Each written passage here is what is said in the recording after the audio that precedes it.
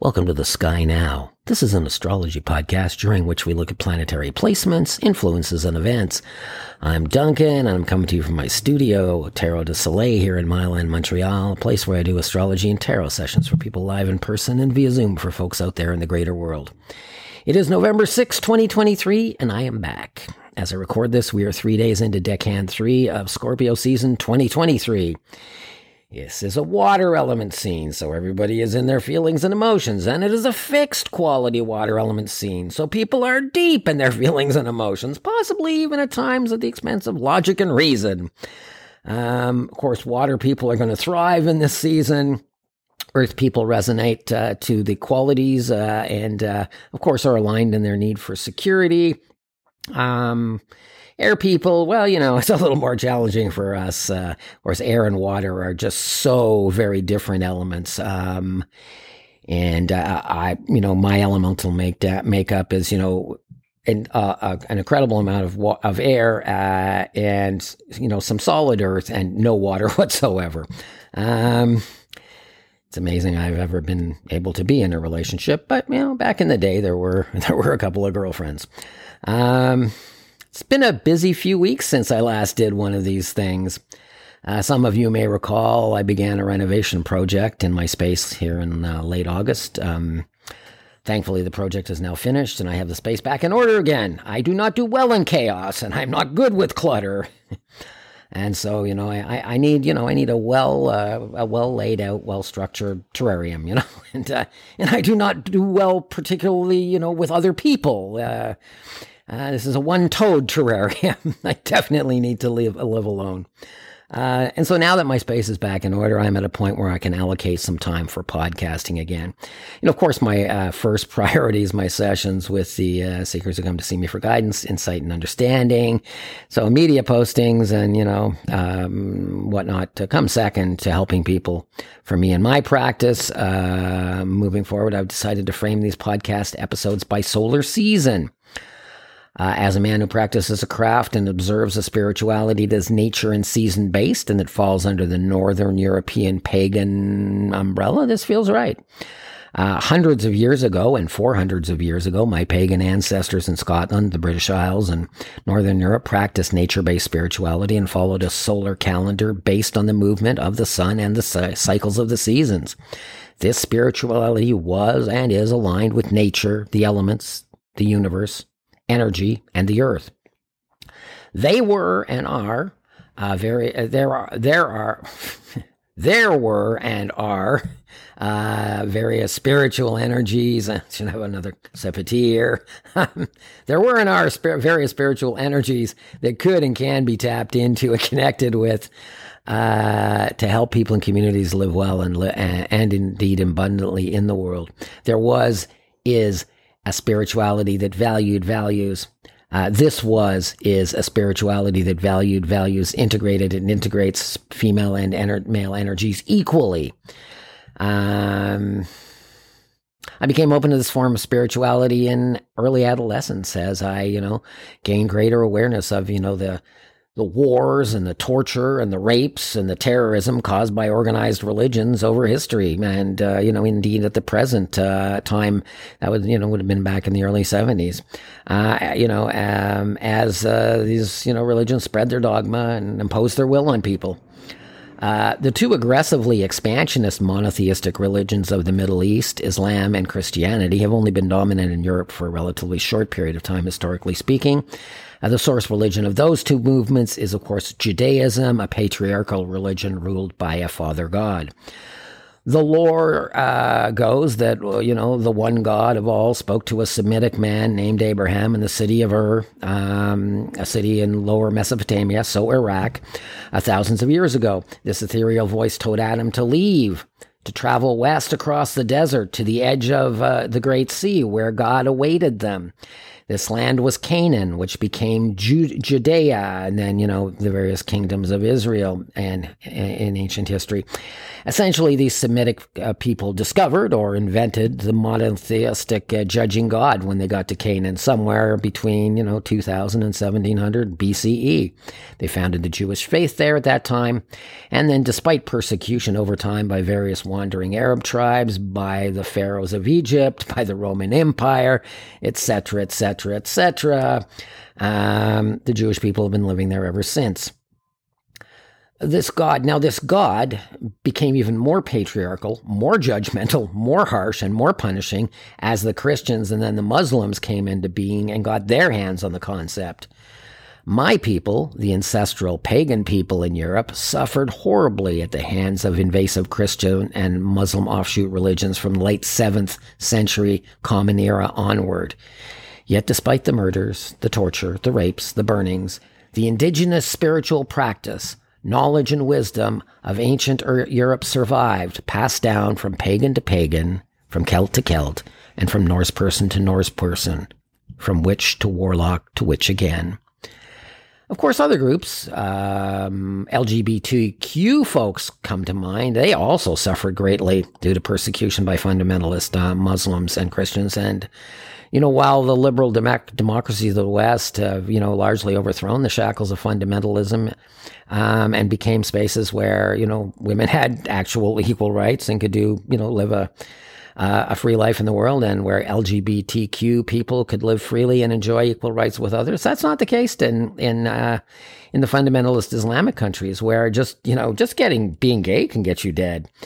Of course, simply being a girl who doesn't wear her hijab correctly can get, her dead in Iran at the hands of the quote-unquote morality police. There's two words that should never be together. And in Afghanistan, girls can no longer go to school, and women cannot have careers anymore, courtesy of the Taliban.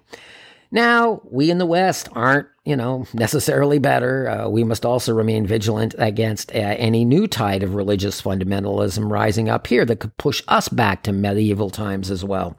Remember, shockingly, the Trump-appointed Supreme Court judges in America managed to revoke Roe Wade. Scorpio season is a deeply transformative time. The energies of the season invite us to dive deep into ourselves, to connect with our authentic self, and to discover our true values.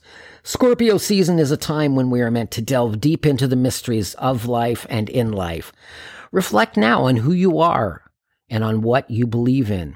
Ask yourself what your true values really are. Ask yourself what you hold sacred. The energies of the Scorpio season compel us to peel back surface layers and discover deeper truth. Scorpio season has us connecting with spirituality and discovering what resonates most for us. Samhain, the most significant spiritual day for people like me, falls in Scorpio season. Emotion, love, and passion run deep in Scorpio season. People become aware of their darker, more intense sign during Scorpio season. The first Decan of Scorpio relates certainly to the love and passion areas of life more. Decan 2 Scorpio season is a time for letting the past rest, for cleansing your inner energy space, for purging toxic residue from your spiritual and emotional being. It is a time to cleanse your physical being and a time to clean up your physical life in the world. The sun will be in Decan 2 of Scorpio until Sunday, November 12th. Decan 3 will last from the 13th until the 22nd this year. As a person practicing the form of indigenous European pagan spirituality that I practice, I believe in the sanctity of life. I believe in the right to body autonomy, the right to be who you truly are from a sexuality and gender perspective, the right to education for all, and the right to a safe home, to sustenance, and to medicine for all, and the right of a people to defend themselves from those who would physically attack and destroy them. Or, on the internet, I suppose. A lot of that goes on now. I believe all people have the right to safety in their home and in their community, wherever that home and community may exist here in the present. These are spiritual values and conditions that facilitate real and lasting peace. Thoughts and energies from my ritual altar and my magical being go out each day for all those suffering because these basic human needs and rights are being denied them for whatever reason. I believe in living in a manner that honors and preserves the well-being of the earth, the planet that is home to all of us. And thoughts and energies go out from my ritual altar and my magical being each day for the healing and well-being of the earth. Beyond intent and energy work in the metaphysical world, we must also be activists out in the physical world. We must speak out in our communities with our voice, with our peaceful actions, and with our votes. Before we move to upcoming planetary activity of the new solar season, let's go back to basics. This is how this astrology stuff works.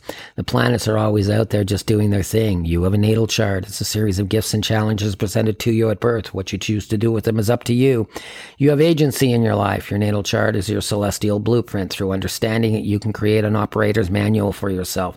So there's that, and then there's what's up now. That's where the planets are now and what they're doing. Then there's what's up now for you. And we discover that by superimposing the current transits or placements of the planets in the zodiac on your natal chart. This is why I suggest you have your own natal chart in front of you when you listen to this podcast. Moon cycle. This is important information for spell casting for those magically inclined and for day-to-day living of all. The moon provides an emotion and experience template for us every 28 or so days. Now, there was a full moon in Taurus on October 28th.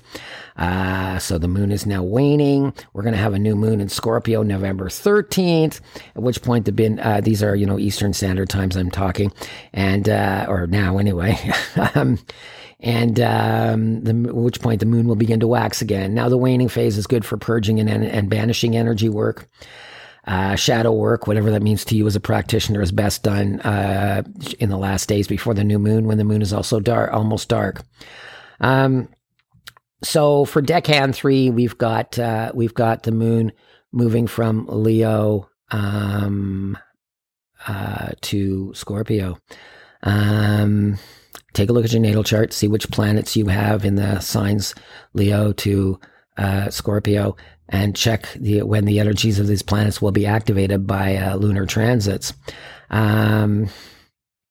Now let's see what the inner planets are up to. Well, the sun is at 13 degrees Scorpio today. It will move to 30 degrees Scorpio, of course, over the rest of Scorpio season. It's, it's 30 degrees an astrology sign, and so 10 degrees at Decan.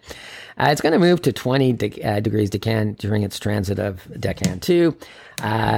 Mercury is at 24 degrees Scorpio now, so in harmony with the sun, and will travel to 18 degrees Sagittarius during Scorpio season 2023. Well, things get increasingly spicy between Mercury and the sun. The sun, Mercury will reach 4 degrees Sagittarius during Decan 2 transit of the sun. We have Venus at 28 degrees Virgo. Well, earth and water go together, so ça marche pour maintenant. It's going to move to a little bilingualism there, folks. It will move to 15 degrees Libra. That was M-A-I, not meh. M-E-H. It will move to 15 degrees Libra during the whole season, the whole of Scorpio season. Now it'll be at 5 degrees Libra when we reach Decan 3. And so, yes, again, air, water don't work so really so well. Libra is maybe more easily integrated to some water signs like, say, Cancer and Pisces. Scorpio is a tough mix for any air sign. If you're an air person, don't date a Scorpio. And Scorpios, do yourself a favor and certainly don't date a Gemini or an Aquarius. I have some experience as an Aquarian man with Scorpio women, and I liken it to this, there's a moth and a flame. And, the moth sees the flame and, oh, this is going to be so intense, it's so different, it's, and deeply attractive. And then you fly in and you come out all mangled and you go, why did I do that? Why did I do that? But then, I realized I wasn't being fair to the Scorpio because it's not fair for them either. So now I tell the story this way. There are 2 moths and a giant flame. And anyway, you can see where that's going. So Mars is at 17 degrees Scorpio and will move to 28 degrees Scorpio. Mars will be 22 degrees Scorpio, is moved to Decan 3. So Mars stays in alignment with the energies of the season. So thank goodness for that. Take a look at your natal chart and see where Libra, Scorpio, and Sag are. Via house rulerships, you're going to be able to see the areas of life that will be affected by the fast-tracking action of the inner planets for you. Now Now, we've got Jupiter out there. It's retrograde in Taurus at 10 degrees. It's doing back work now, building the energies for positive results that you'll yield in the spring. Saturn is bringing emotional balance and spiritual discipline and structure at 0 degrees Pisces. It's stabilizing emotional reactivism. I believe that the Saturn transit through Pisces over the next 3 years is going to really break down a lot of dogma, and people will be using different frameworks after this, which I think, would be helpful, and, frameworks that are more useful to us. In the present, Uranus has us breaking free of the clutches of old comfort zones and inspiring growth and innovation and sparking liberation at 21 degrees Taurus. We have Neptune is deepening conscious. That's retrograde, by the way. Neptune also retrograde is taking us deep into our subconscious and our emotional past at 25 degrees Pisces. Pluto is forging and facilitating transformation, and also, facilitating the clearing away of what no longer serves us. At 28 degrees Capricorn, Chiron, the wounded healer, is facilitating healer and transcendence and well-being at 16 degrees Aries retrograde. And Black Moon Lilith is stirring energies of transformation and enabling empowerment at 3 degrees Virgo. Powering up in that Earth sign of Virgo for folks. North node is 24 degrees Aries, south node 24 degrees Libra. So the karmic axis runs, Aries to Libra there. Take a look at your natal chart, see where those points are. Things are brewing there. So the sun is in Decan 2 until November 12th. The moon moves into a position with harmony with the sun on November 6th as it transits into Virgo. It takes on power as it passes Black Moon Lilith. Venus in Virgo trines Pluto in Capricorn, and Mercury trines Neptune in Pisces to start the week. So the Tuesday, Monday, Wednesday energy portal is really great for action and energy work. Clarity that you need to take action that is positive and helpful and proactive for you is there now. The path is clear. Solutions become apparent. Wednesday, Venus leaves Virgo and enters Libra, so that can be a good day for engaging. Certainly love, attraction, and creativity energies are strong when Venus is in Libra.